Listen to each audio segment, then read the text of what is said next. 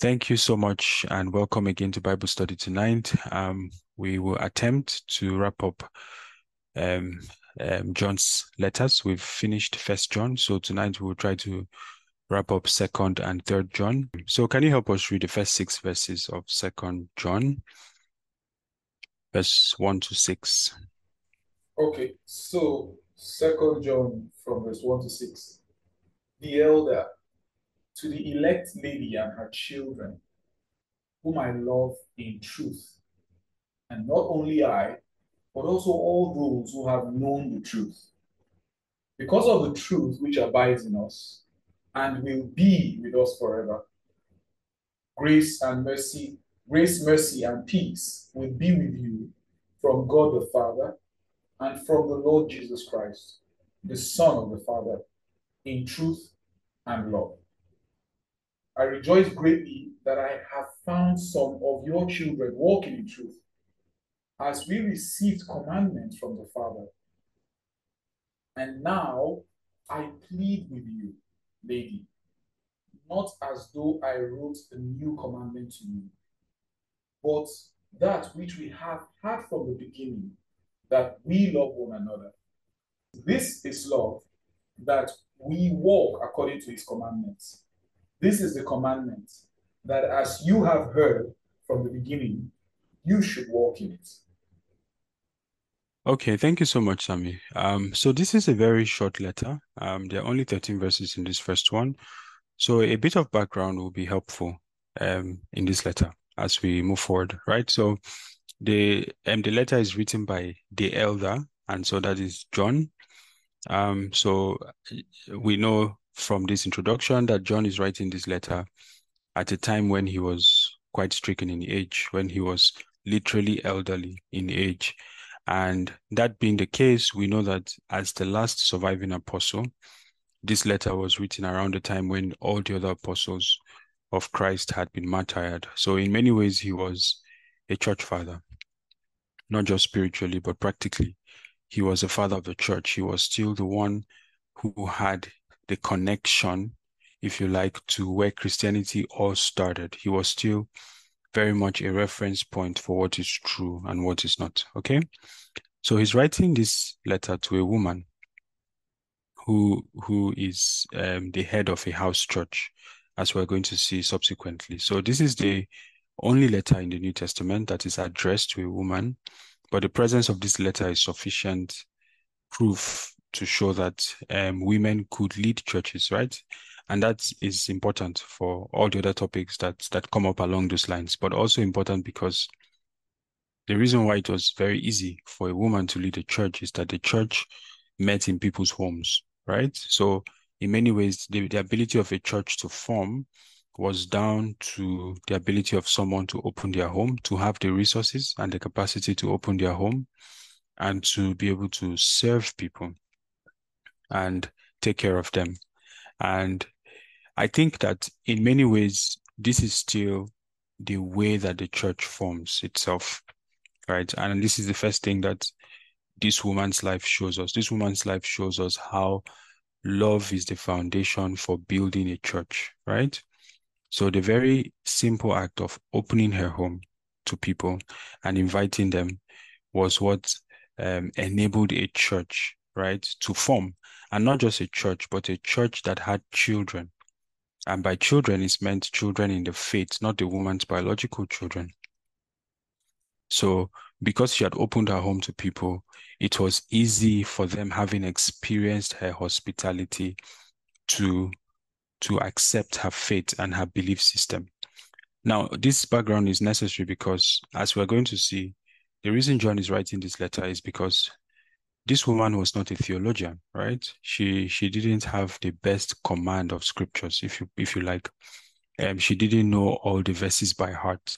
Yet God was using her powerfully because she had that very significant element of love.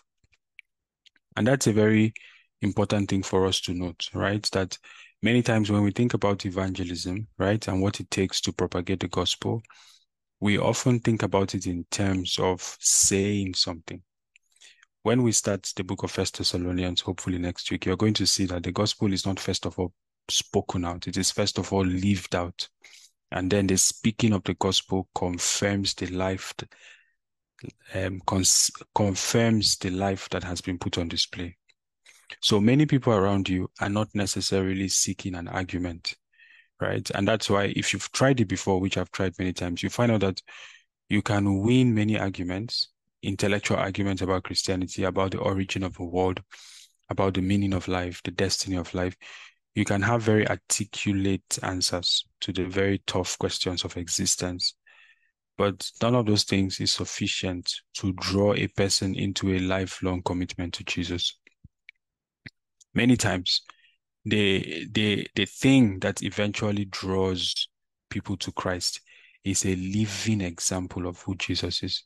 And it's not possible for us to put up that living example if we don't have the basic element of love. And so even today, if there is any woman, right, who can as much as open up their heart, because again, Second John is written to a woman, and in summary, the problem that she had was that she had so much love but very little truth, right?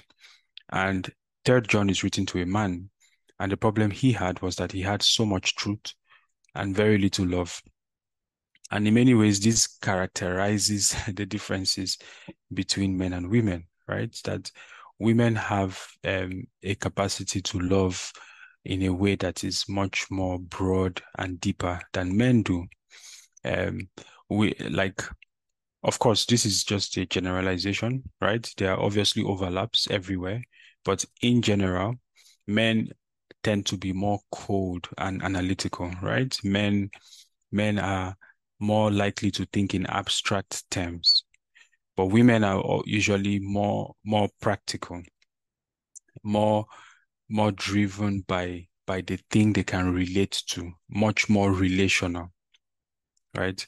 So I've read from one commentator that this is part of the reason, right, why it's usually easy for a man to claim to be in love with many women than for a woman to claim the same thing, right? Because the man has a way of rationally separating his thoughts from his feelings so that he's able to, in a way, accommodate multiple feelings for multiple people in a way that the woman, most of the time, just cannot accommodate. And this shows us beautifully the the design of God, right? Because the Bible says that he made us in his image, but the image of God is comprised of male and female. There is a natural openness, right? There is a natural tendency to believe all things, to be accepting, to be willing to connect, to be down to earth, to be practical, to engage with the practical need-based side of life that is in women, built in by God. And there's a natural tendency to engage in the more analytical, hypothetical, abstract sense of life. So that men are often more driven by, let's say, a vision of the church, right? A big vision of the church or a big goal. And women can be consumed by the practical needs of the church. It affects them much more than it affects the average man. These are issues of wiring. And we see these issues come to the forefront in this letter. So this woman is a very direct manifestation of the natural tendency there is in every woman to love and accept, right? And it is important. The love that God has placed in our heart, like we've said, is a necessary aspect of our witness. And even though this woman didn't know many scriptures, I don't even know how many hours for which she spent praying. But the very fact that she allowed the love of God in her heart to grow large had given her access to a church, right? And to children in the church. But like we said, if you notice in this letter, in the introduction, John is trying to already emphasize the balance, right? He says, whom I love in truth. Not only I, but all those who have known the truth, because of the truth which abides in us and will be with us. right? Grace, mercy, and peace will be with you from God the Father and from the Lord Jesus Christ, the Son of the Father, in truth and love, right? So you can see why John is very deliberate about balancing in truth with in love. We're going to see practically the problem in from verse 7 onward. But what I want us to maybe grapple with a little bit is um, this balance, right, of truth and love. Why are both of them essential in our dealings with God, right? This is the first question I have for us to maybe think about based on what you know about your salvation, about scripture. Why is a firm balance between truth and love necessary? Because like we've said, in a ministry that is driven by women, there is likely to be a lot of compassion, right? And this compassion can lead to a de-emphasis on truth, right? And on accepting everything. In a ministry, on the other hand, that is driven by men, there is likely to be an overemphasis on truth to the expense of love, which is what we'll see in 3rd John when we get there. Right. So why are these two important, right? Why are they necessary in our dealings with God? Some people want to emphasize truth over love. Other people want to emphasize love over truth. It's almost as though there's a tension between these two, but why are they necessary? When you don't say the truth in love, it tends to drive people away. So there needs to be a balance between truth and love to be able to bring people more to God, because it's the truth that sets you free. But if it's not, if you don't hear it sometimes in love, you really cannot get it. But that's the thing, right?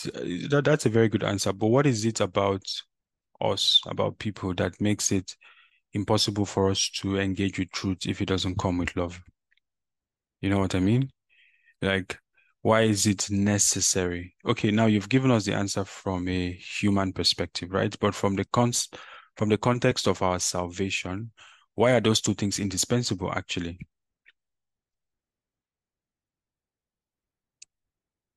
Okay, I think in terms of love, without love, I don't think God would have sent Christ in the first place. Like, we can't access salvation first of all without love. Mm-hmm. But it's in the love of Christ that we now get to know the truth of Christ. I don't know if that makes sense. Okay. Yes, I see your point. It's through the love of God that we are able to embrace the truth that is in Christ, right? Thank you, Gola. Well, from a gospel perspective, the reality of it is that because of the fall, because of sin, all of us are in need of mercy. It's impossible for us to live up to the standard that God expects of us by ourselves. That's what Romans chapter 3 means when it says that all have sinned and fallen short of the glory of God. If all you present to us is truth, right, you have only succeeded in setting a standard before us that we can never meet, and you have succeeded in making us miserable. So one of two things will happen. We are either going to revolt against the truth, right? We are going to try to hide ourselves from the truth because that's what Adam and Eve did when they saw God the first time. That's our natural instinct, an instinct for shame. And that shame can lead us to some kind of confrontation with the truth, right? To deny the truth or to change the truth. Even there is a brokenness in creation, there's a brokenness in each person that necessitates the ministry of love and mercy. And if you do not recognize that brokenness, you can use truth to cause more harm than good, right? You can use truth in quote to place a burden on people, right? That will be too much for them to carry. And of course, there are different ways people react to conflict, right? Some people fight. That is, they are happy to confront you. Some people freeze.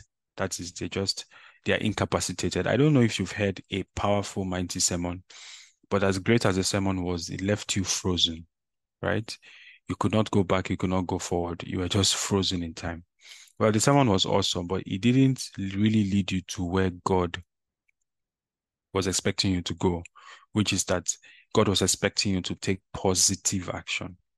So some people freeze, right, in the face of their limitations, and some people just flee, just run away from the whole thing, and try to avoid it. And you see, all of us respond in one of those ways or the other. Well, let's look at the scripture, what the scripture says about it. John chapter 1, verse 14. The Bible says that, and the word became flesh and dwelt amongst us, and we beheld his glory, the glory as of the only begotten of the Father. And the thing that Jesus was full of, when we say the glory of Christ, the glory of the Son of God, the content of that glory was grace and truth. And then verse 16 says, and of his fullness have all we received, and grace for grace. We don't have time for this scripture, but you can see here that grace is in layers, is in measures. Then verse 17, which is where I'm going, says, for the law was given through Moses, but grace and truth came through Jesus Christ. So in this context, grace is the antidote to the demands of the law. The demands of the law represents the absolute holy character of God, right? And then it became obvious through the experiment with Israel that even the threat of curses that were well enumerated in the book of Deuteronomy from chapter 28 upwards, the threat of bitter curses was not enough to guarantee compliance to the law, because it's not so much that the law itself was wrong, it's that you and I have become broken inside. So much so that it's impossible for us to relate to God. It's impossible for us to deal with God without the provision of grace. Okay. If you read earlier in the book of John, verse 10 of chapter 1, for example, it says that he was in the world, Jesus came to the world, and the world was made through him, and the world did not know him or recognize him. So things are so disjointed, are so disconnected from their original state that even when the Creator was on earth, you and I could not recognize him. Remember that all the years that Jesus walked with his disciples, they didn't really know who he was. And even when Peter revealed that this is the Christ, the Son of God, he only said it by revelation. It was not a knowledge that was his personal possession, because when the time came, right, when that knowledge was put to test in the arrest of Jesus, Peter denied him 3 times. And sometimes I ask myself, how is it possible that someone walks with Jesus that closely and does not discern him, does not know that this is Jesus? It's just like us, how you can pray for hours and not discern the presence of Jesus, or not discern his counsel, discern his will. How is it possible? The only way it's possible is because we have become so disconnected from the glory by which we were supposed to live, which is the glory of the Son of God. From the glory by which we were made, we've fallen short of that glory. So when we encounter the absolute love of God, it's not natural that we can relate to it. Or when we encounter the absolute holiness of God, it's not natural that we can relate to it. And so even the very basic demands of the law, because Jesus summarized the demands of the law in those two commands, right? You shall love the Lord your God with all your heart, with all your mind, with all your strength, and you shall love your neighbor as yourself. So this was all that the law was asking you and I to do, and we couldn't. That's how fallen we are. I'm saying this to say that in our dealings with people, we need the ministry of mercy. And that is what the grace of Jesus, or of God, comes to do through Christ, right? It is like the grace of God, first of all. We've always said this, right? That there are many layers to grace. The first layer of grace is that it is the kindness of God towards us. It's the benevolence of God that gives us access to him by faith. Is that God has made a provision for us to be able to access him without the problem of our fallenness, right, being a hindrance. That's the first level of the grace of God. But you see, the grace of God also then becomes the empowerment of God, God working in us, with us, through us, to produce the virtues, the qualities of his life. And that's why grace becomes a governing system in our life. And so Romans chapter 6 says that sin shall not have dominion over you because you are no longer under the law. The law is no longer your governor, but you have a different governor. So the grace of God can so train a man or a woman, can so educate a man or a woman that it provides a governing system that keeps them abreast with the law, so that even though they are not actively trying to look to keep the law, just by subscribing to the grace of God, they find that they are keeping the law. And that's why we've always said, friends, that usually it is a graceless Christian that ends up in sin. And it doesn't matter how many activities, how full your calendar is with spiritual activities or religious activities. Whenever it is that sin overpowers you consciously, not unconsciously, but consciously, it is because grace is lacking. And if grace is lacking, it's an invitation to fellowship with the Father. It's an invitation into communion with the Father, a communion where you listen to the Father. Okay? I wanted to show us the basis of grace and truth, right? In the Old Testament prophecy about the new covenant. In Jeremiah chapter 31, it says, "Behold, the days are coming, says the Lord, when I will make a new covenant with the house of Israel and with the house of Judah, not according to the covenant that I made with their fathers in the day that I took them by the hand to lead them out of the land of Egypt, my covenant which they broke, though I was a husband to them, says the Lord. But this is the covenant that I will make with the house of Israel after those days." So this is the covenant upon which you and I stand, right? This is a covenant this is the agreement, this is the contract, this is God's commitment.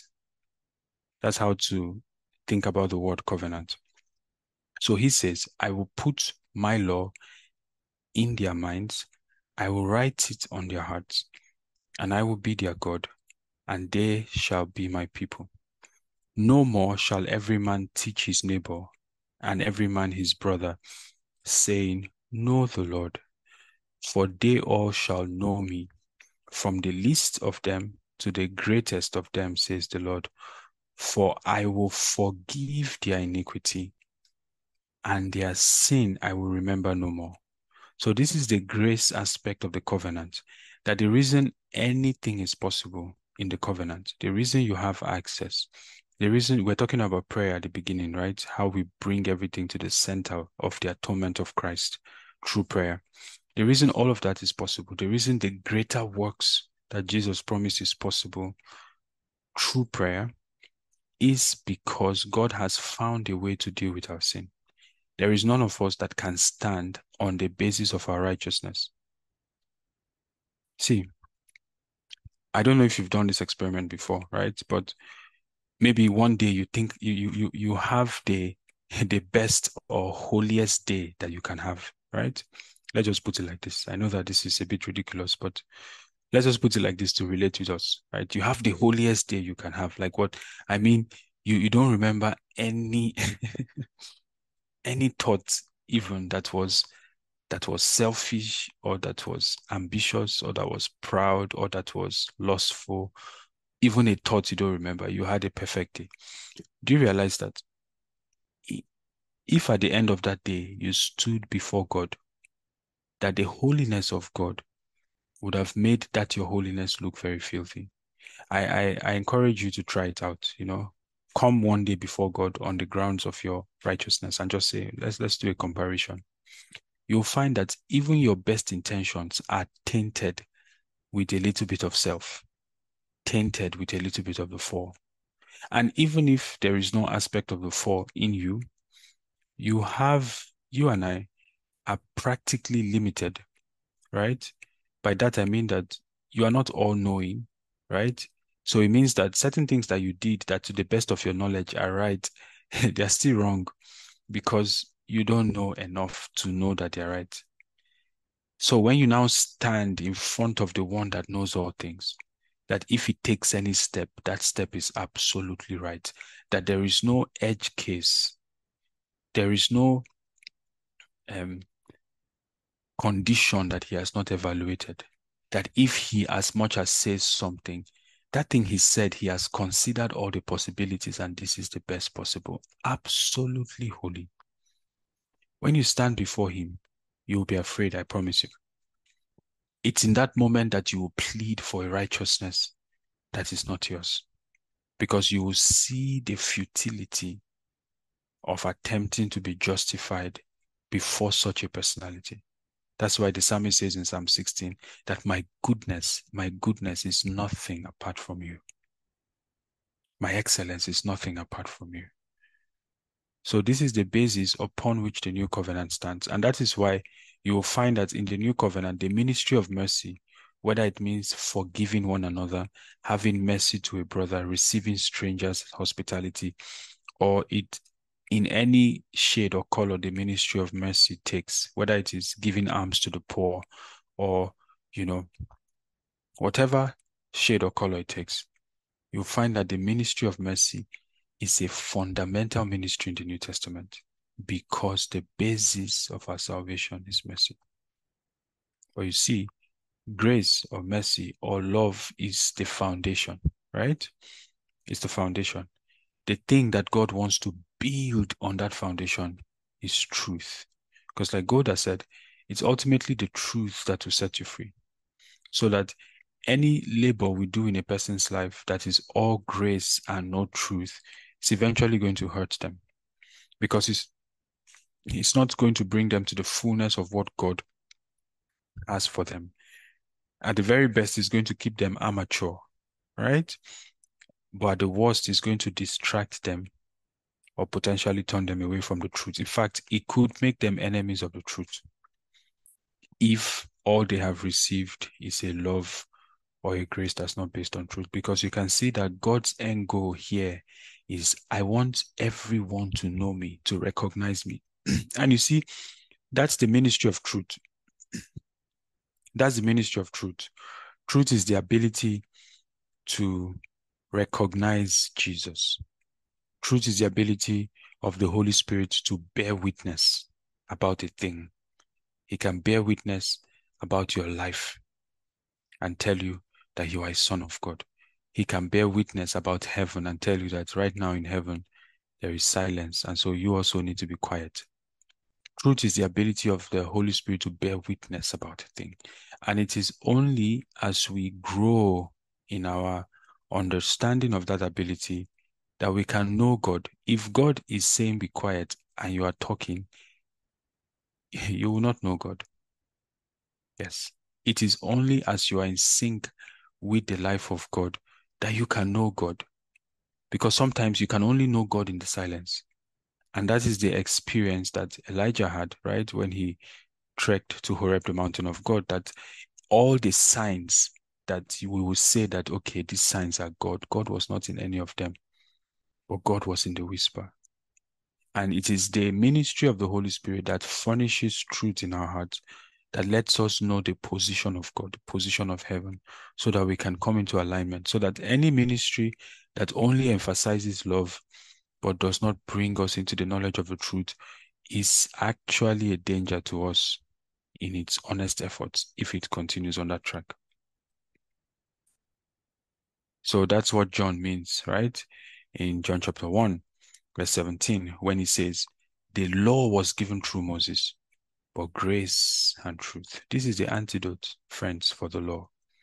This is the antidote for the demands of the law, that God supplies grace and he supplies the ministry of his Spirit to guide you into truth. One of the best things that we can do to believers and for ourselves is to teach us how to receive the witness of the Spirit, whether it is in prayer or it is in the word, how to receive the witness of the Spirit. If you can receive the witness of the Spirit about your life for every season, about your career, about your ministry, about your family, about every step, your life will reflect the same glory that Jesus reflected. Because the Bible says that we beheld his glory, and the content of that glory was grace and truth. Okay, it took me a while to explain the grace and truth dichotomy, but I think it was worth it because it will help us move further as we go along, okay? John writes, I rejoice greatly that I found some of your children walking in truth, right? So the fact that they were able to walk in truth was the seal of their faith. As we receive commandment from the Father, and now I plead with you, lady, not as though I wrote a new commandment to you, but that which we have had from the beginning, that we love one another. Now, isn't it interesting that for a woman that is known and famed among the apostles and loved among the apostles for her love, right? Her hospitality, her large heart, her generosity, her willingness to embrace all. John is reminding her of the Lord's commandment. He says, I want to remind you of God's commandment that you love one another. And then he clarifies for her what love is, right? He says in verse 6, this is love, that we walk according to his commandments. This is the commandment, that as you have heard from the beginning, you should walk in it. Now, because we've covered this a lot of times, I want to ask us again to refresh our memory. Why is love defined as walking in his commandments? Why is it not defined as an emotional acceptance of people, right? Or, why is it not defined like we often define it from an emotional or external gesture or feeling towards people? Why is it defined from the practical perspective of walking in his commandments? This is a test to know how many people remember our studies of 1 John chapter 4 and 1 John chapter 3. John says, this is love. I want to remind you of what love is. This is love, that we walk according to his commandments. So, if I may, walking symbolizes something that has to do with effort. I think I've observed that in the New Testament, the Bible always refers to, like, say, sit, walk, stand. And one thing I found out, whenever the word walk is mentioned, it has to do with some level of conscious participation. Something that, because in this context, walking according to his commandment, it goes to show that it's something that has to be done nonetheless, even in the most unpleasant situation. It doesn't always warrant comfort. So I'm trying to paint a very analogical picture. So if he says sit according to his commandment, is a different thing. It's like sit usually signifies rest. Okay. But when it comes to walking has to mean that there is I don't want to say effort. Let me say participation. Because remember we are walking with him. So it's participation. And this participation, it will require us to be involved even when it's not convenient. Yeah. Thank you, Sammy. A great theologian once said that grace is not opposed to effort, right? But grace is opposed to earning, right? God does not invite us to earn our acceptance before him, but he releases grace to the effect that we can labor in a particular direction.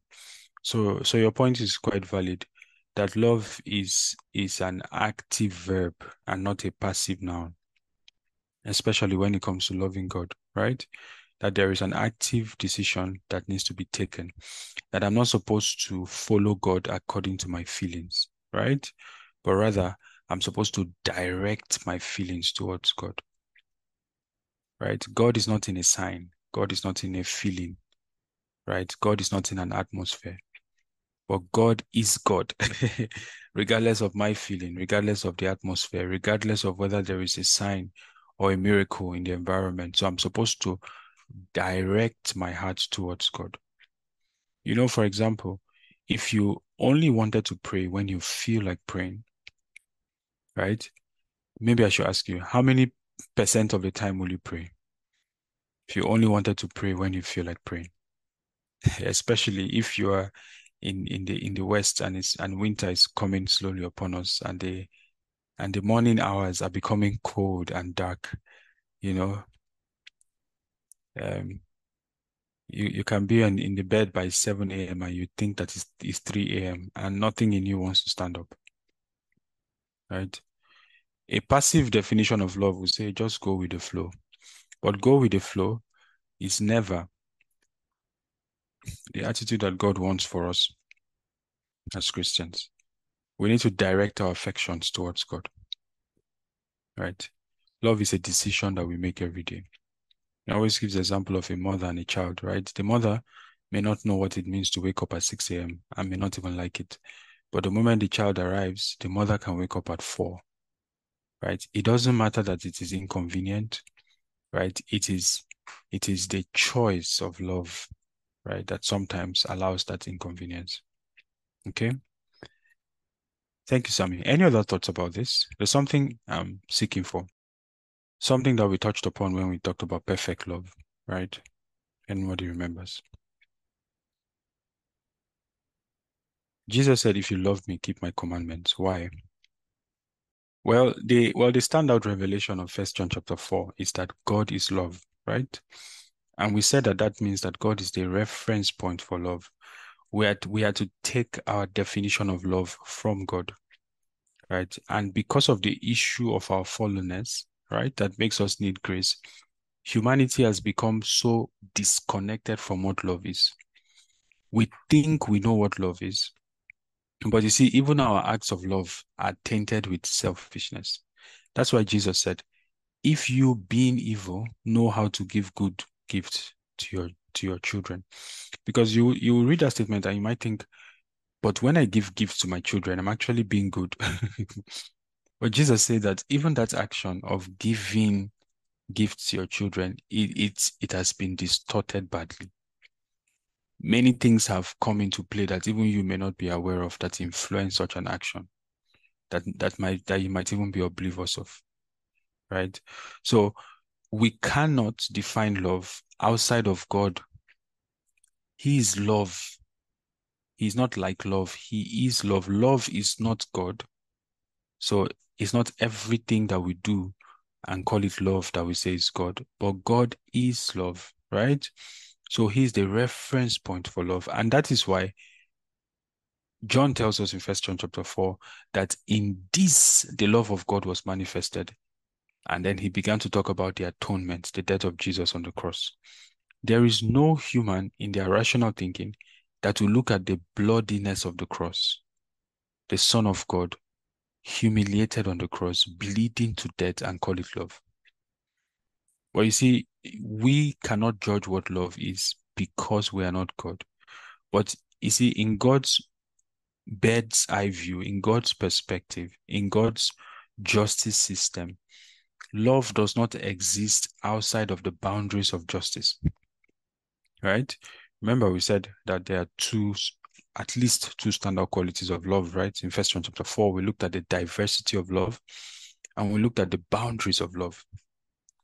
That love by its very nature, according to how God defines it, has boundaries. And it is those boundaries that makes love healthy, right? Love without boundaries is no longer love. It is infatuation, it is lust, it is jealousy, it is anything that can destroy. And part of the boundaries of the love of God and part of the boundaries of love is justice. So that in God's books, it was love that made his son hang on the cross. He said, this is love, that God gave his son to be a propitiation for our sins. So if I say that I love God, the only way I can walk faithfully to that confession is by taking my instructions from God. Because even though I want to embrace everybody, the love of God in me can tell me to stay far from this person. And my staying far from this person is actually an act of love.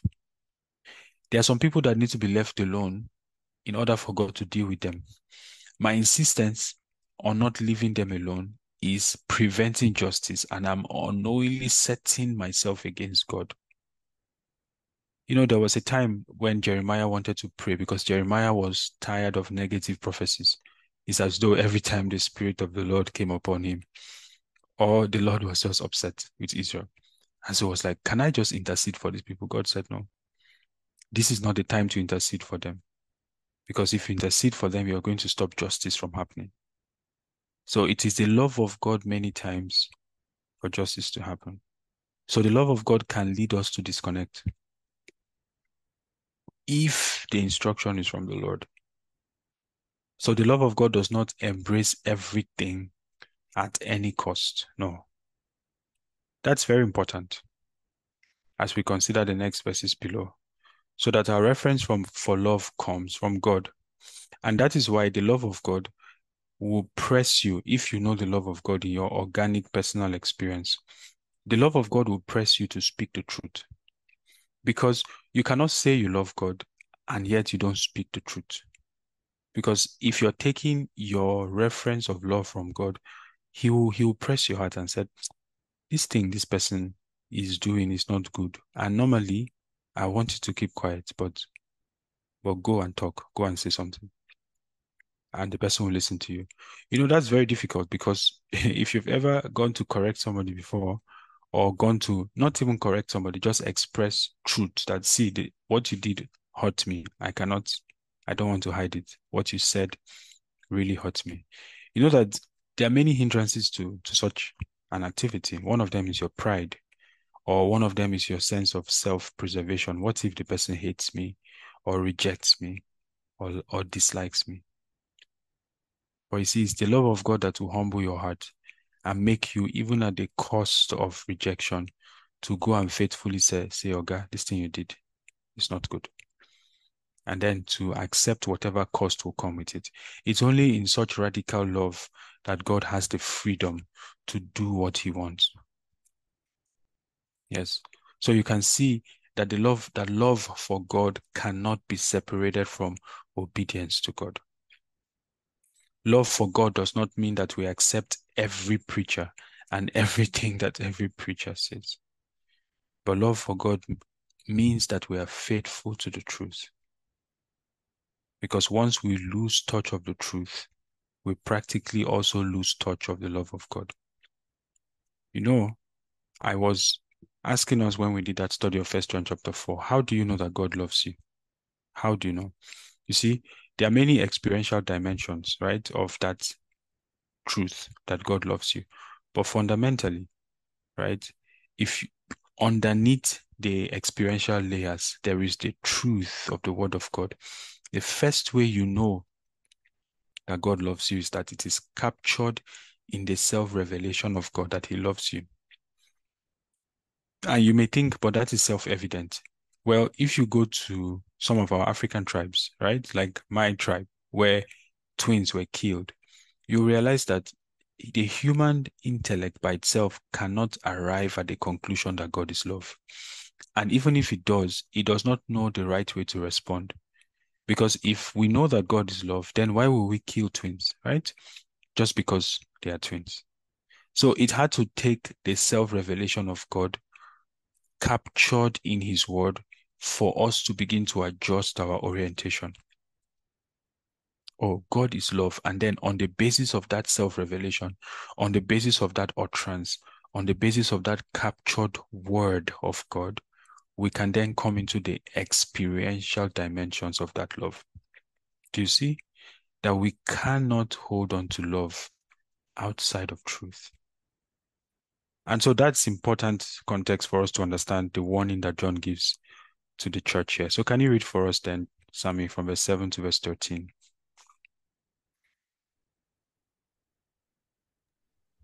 Verse 7. For many deceivers have gone out into the world who do not confess Jesus as coming in the flesh. This is a deceiver and an antichrist. Look to yourselves that we do not lose those things we worked for, but that we may receive a full reward. Whoever transgresses and does not abide in the doctrine of Christ does not have God. He who abides in the doctrine of Christ has both the Father and the Son. If anyone comes to you and does not bring this doctrine, do not receive him into your house, nor greet him. For he who greets him shares in his evil deeds. Having many things to write to you, I do not wish to do so with paper and ink. But I hope to come to you and speak face to face, that our joy may be full. The children of your elect sister greet you. Amen. Amen. Isn't this beautiful? I hope to speak to you face to face, that your joy may be full. This is a digression, but there is something about believers meeting face to face that feels us like nothing else. Thank God for online, and we've seen the power of God move in these our meetings, especially recently. But that face-to-face encounter of believers, that, if you like, body-to-body contact, whether it's by handshake or by hug or by just being in the same room and doing life together, nothing can replace it. Anyway, I think the storyline is a bit obvious to us now, right? That this woman, in her magnanimity, right, she was receiving all preachers, including the ones that denied that Jesus Christ is the Son of God. So now, the important context to note here is that this is the first century, and by that we mean the first 100 years, right after Christ.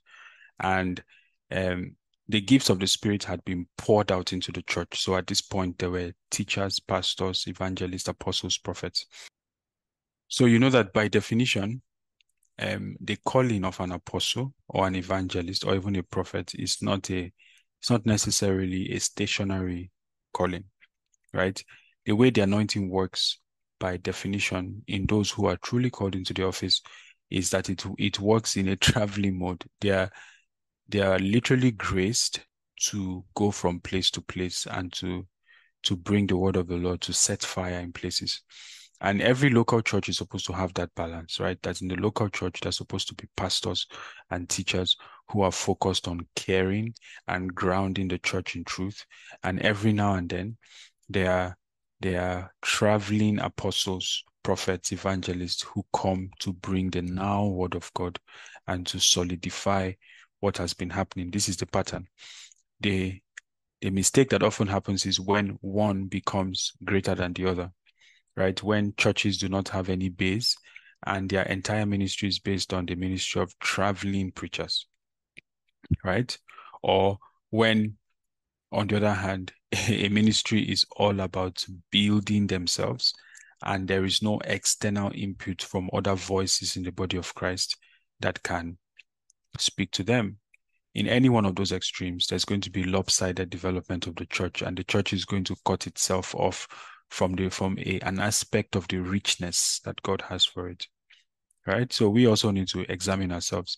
How much of my life is grounded in the locality where God has planted me, and how much of it is based on traveling ministry?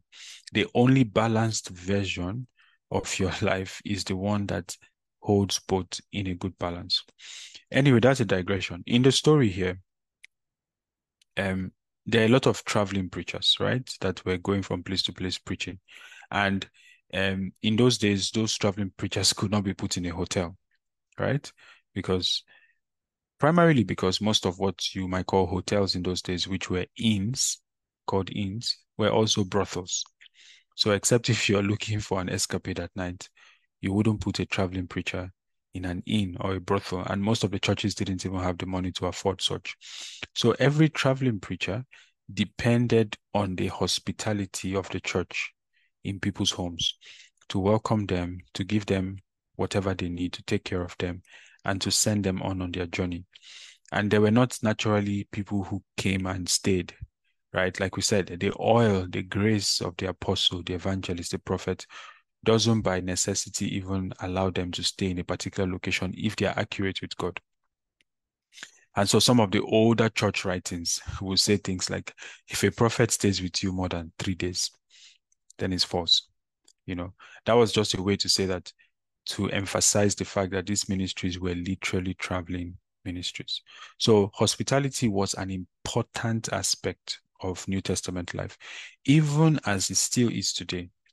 But you see, hospitality can become a burden, right? Which is what we're going to see in 3rd John.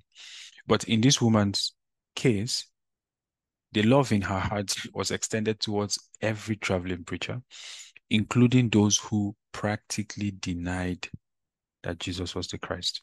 And I can imagine that in her defense, she would point to the fact that God is love, right? That even if you think these people are bad people, if we welcome them and we give them food and we give them drink, right? That we are doing a service that God can use to change their hearts. But that's why I spent all of that time giving that context and that background, right? That we don't define love for God, right? We don't choose who we want to be hospitable to and then ask God to bless it. Rather, we take our definition of love from God. And so John the Apostle is reminding her, right, that many deceivers have gone out into the world. And like we saw when we looked at 1 Peter, I think, so rather 2 Peter chapter 2, we said that the way Satan sows deception, in fact, the way he deceived Eve in particular, was by subtlety.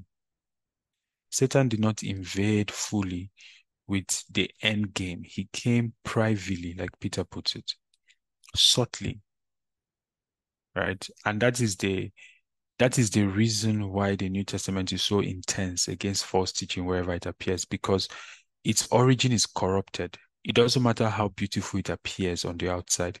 If it denies Christ, and you see, denying Christ here is not necessarily, even though this is what some of the Gnostics of that day were saying in their theology, right, that Christ couldn't be God in the flesh. They were saying that, but you see, someone doesn't necessarily have to say that to deny Christ. Someone can live their lives in such a way that they deny that Christ was God in the flesh.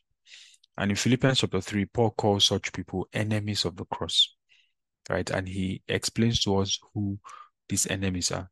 So anybody that denies the righteousness that is by faith and insists, for example, that there are certain aspects of the works of the law that can complete your faith, complete your righteousness, such as circumcision, which was something that plagued the 1st century church. This person is an enemy of the cross. Likewise is anyone who denies, who places pleasure above purpose, right? Who denies the need to give up self, to take up the cross, to crucify the flesh, to turn our backs on the world, and insist that there is some kind of synchronization that can happen between both. It's an enemy of the cross. The person does not realize the meaning of the cross and the absolute division the cross brings between light and darkness. Likewise is anybody who denies the suffering of the servants of Christ, which these are some of the strands of denials of Christ, of antichrist behavior that were apparent in the days of the apostles, right?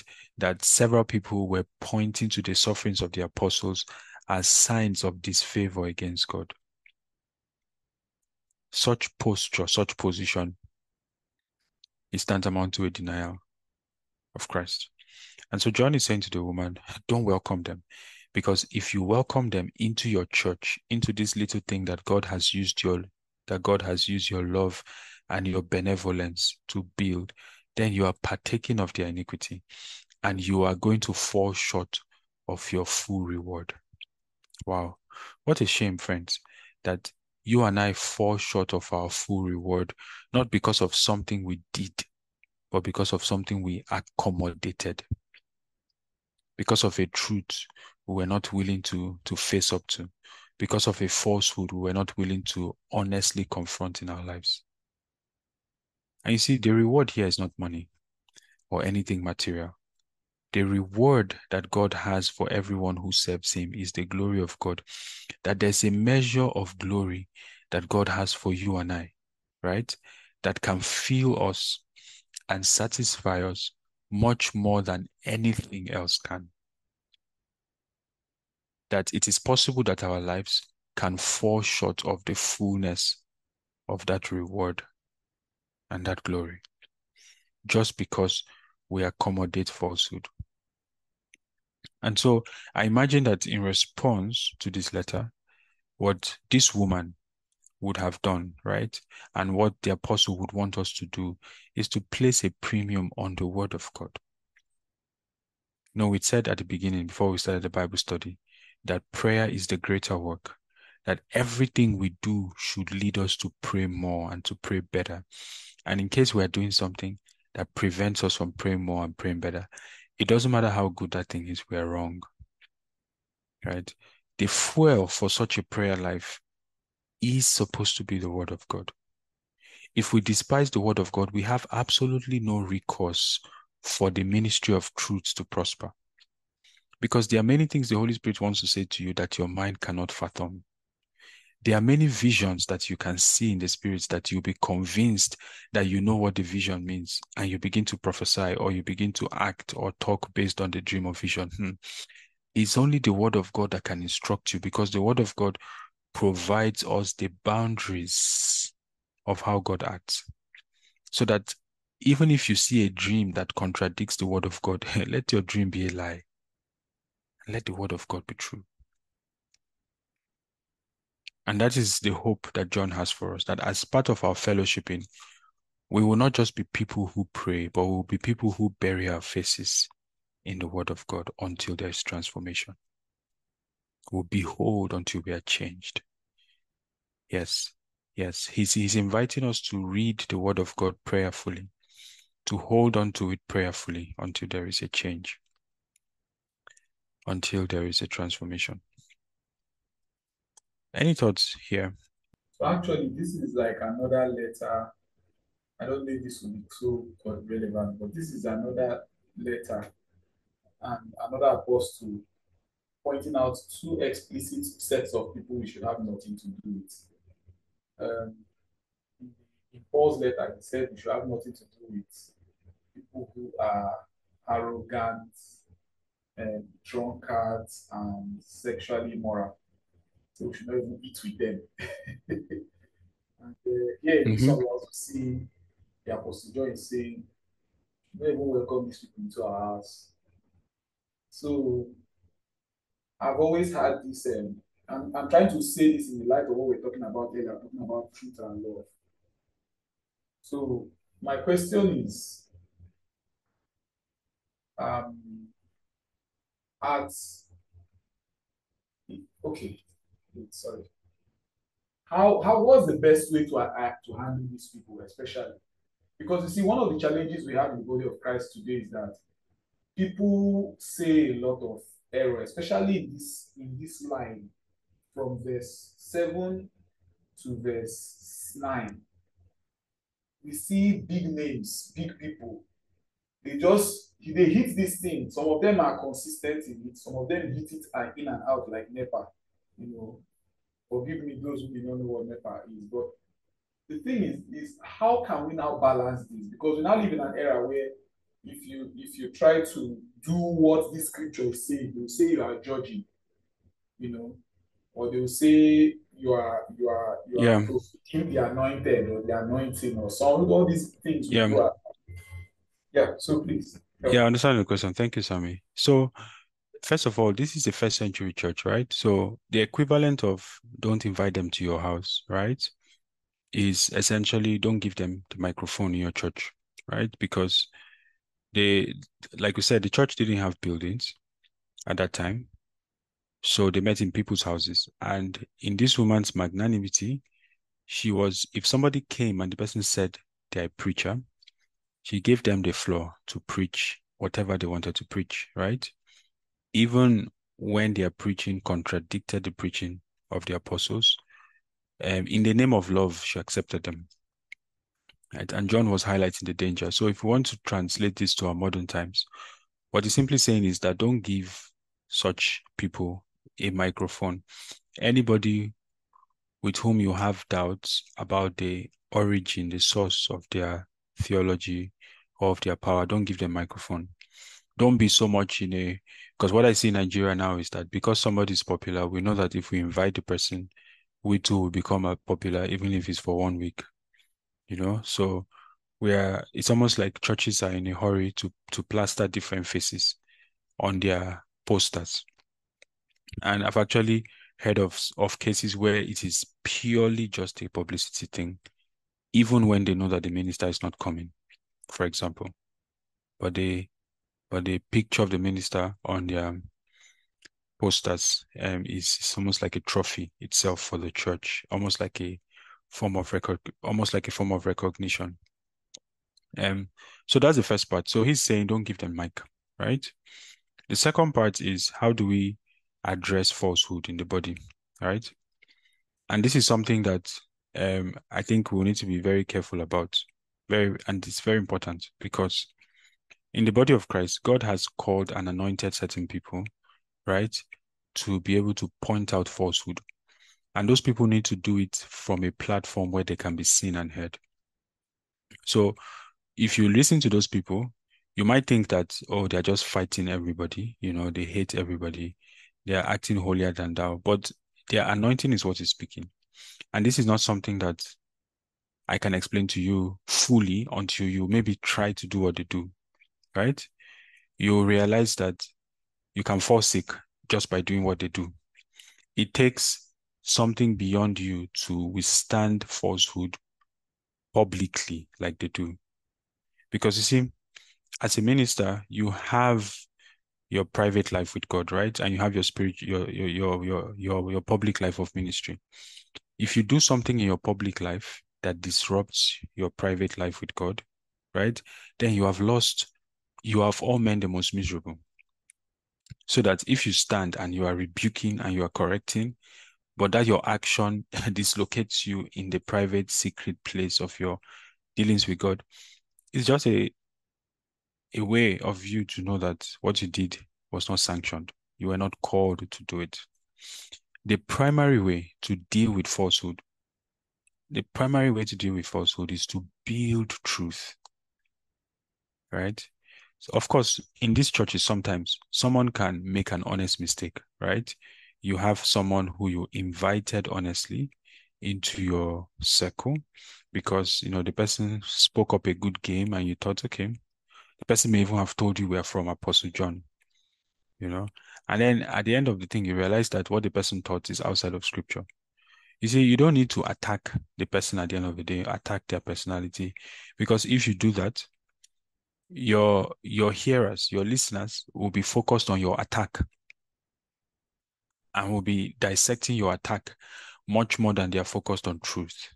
What you're supposed to do after they're finished is to come in faithfulness, even though you know that the preacher may hate you afterwards, and open the word of God and teach the truth and point out the truth, right? And I find that a lot of times most people are more eager to correct, right, than they are to actually teach the truth. The strongest weapon against deception is the truth. But that does not mean that God does not call and anoint people and give them a platform to address deception from a bigger stage. There are certain people that are called specifically for that, and God gives them an equipment for it. And I tell you, those people are not many, right? And it's important that when we see those people operating in that office, that we discern that this is what they are doing, and God is using what they are doing to achieve his objectives in the body. It's important for us to discern that. But we should not make the mistake to think that all of us are supposed to now be like that, right? Our primary weapon against deception is our love for the truth, right? And our ability to establish truth. So if some people are going about teaching a false grace doctrine, some people are called to name them, right? And a lot of people, not only in Nigeria, have done it, have written books completely that have debunked the entire hyper grace movement. And when you read those books, you see that there's an anointing here. But you see, not everybody in the body of Christ can read those books or is even interested in the debate. So our task is to say, okay, what is the accurate scriptural presentation of grace? And to ground the believers in it. Right? And then truth has its own discernment capacity that it brings into our lives.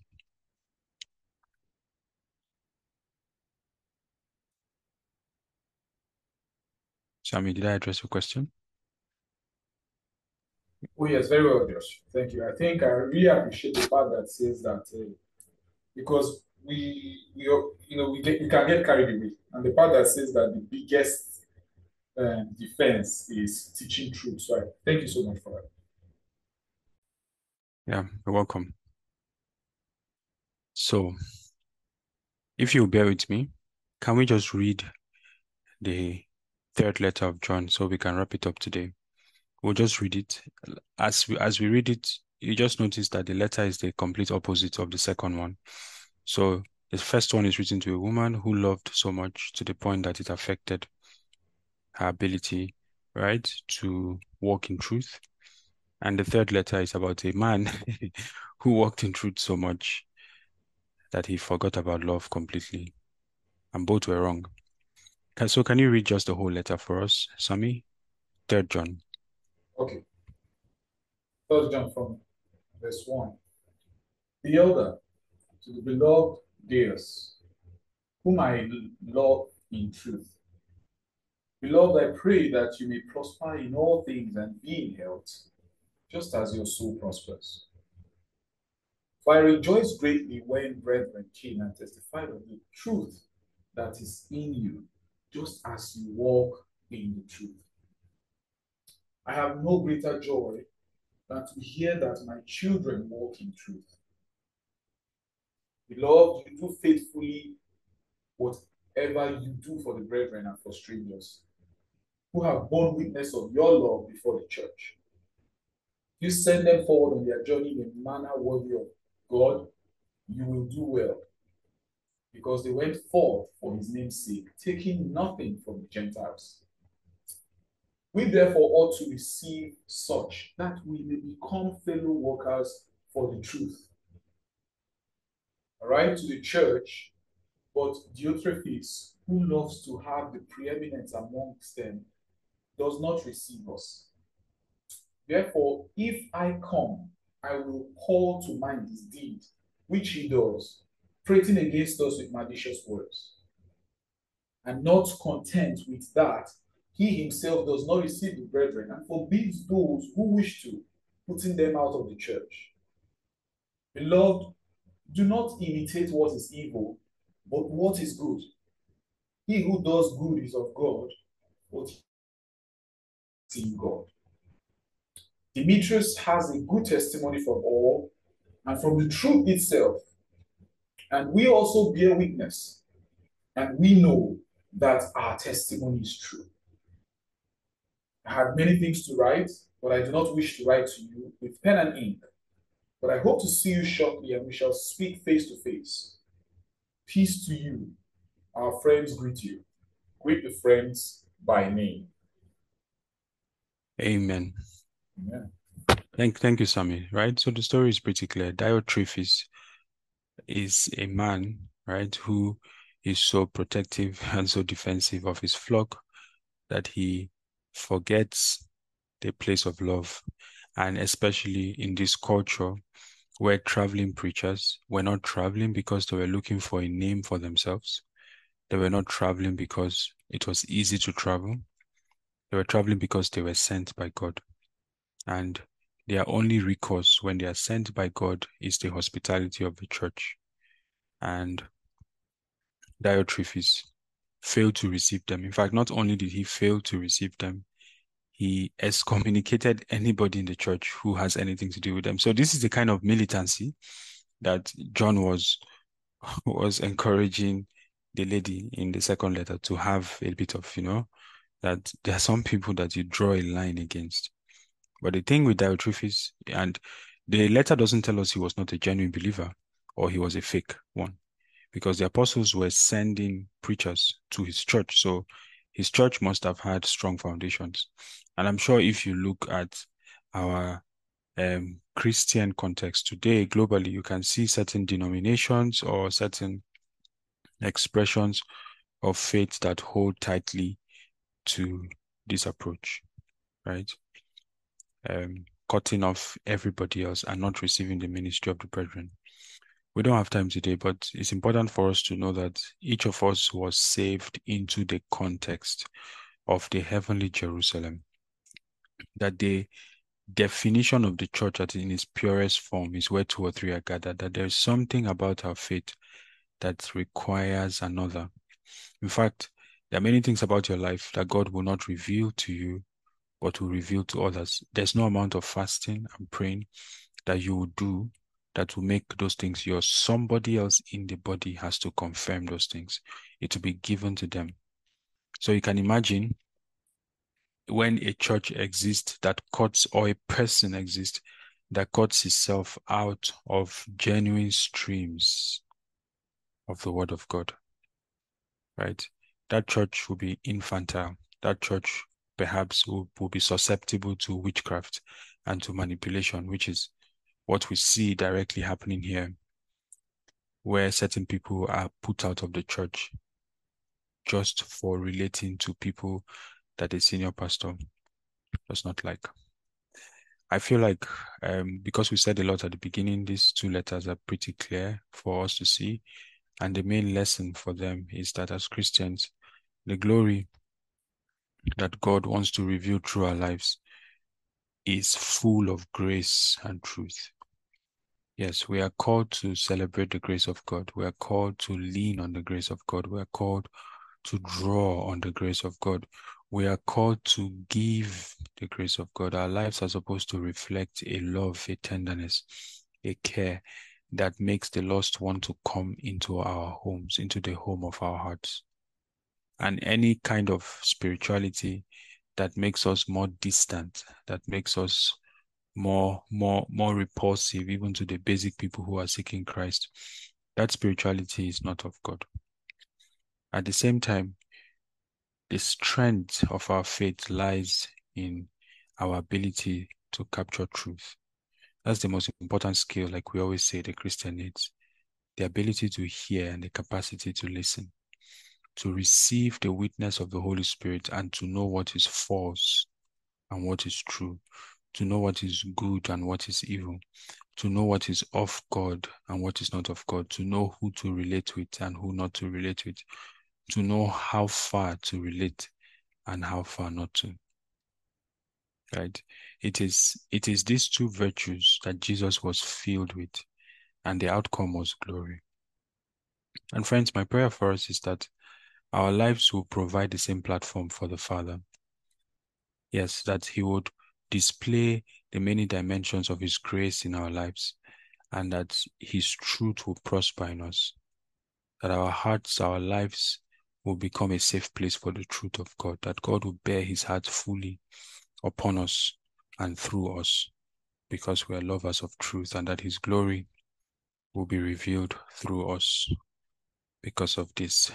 In Jesus' name, amen.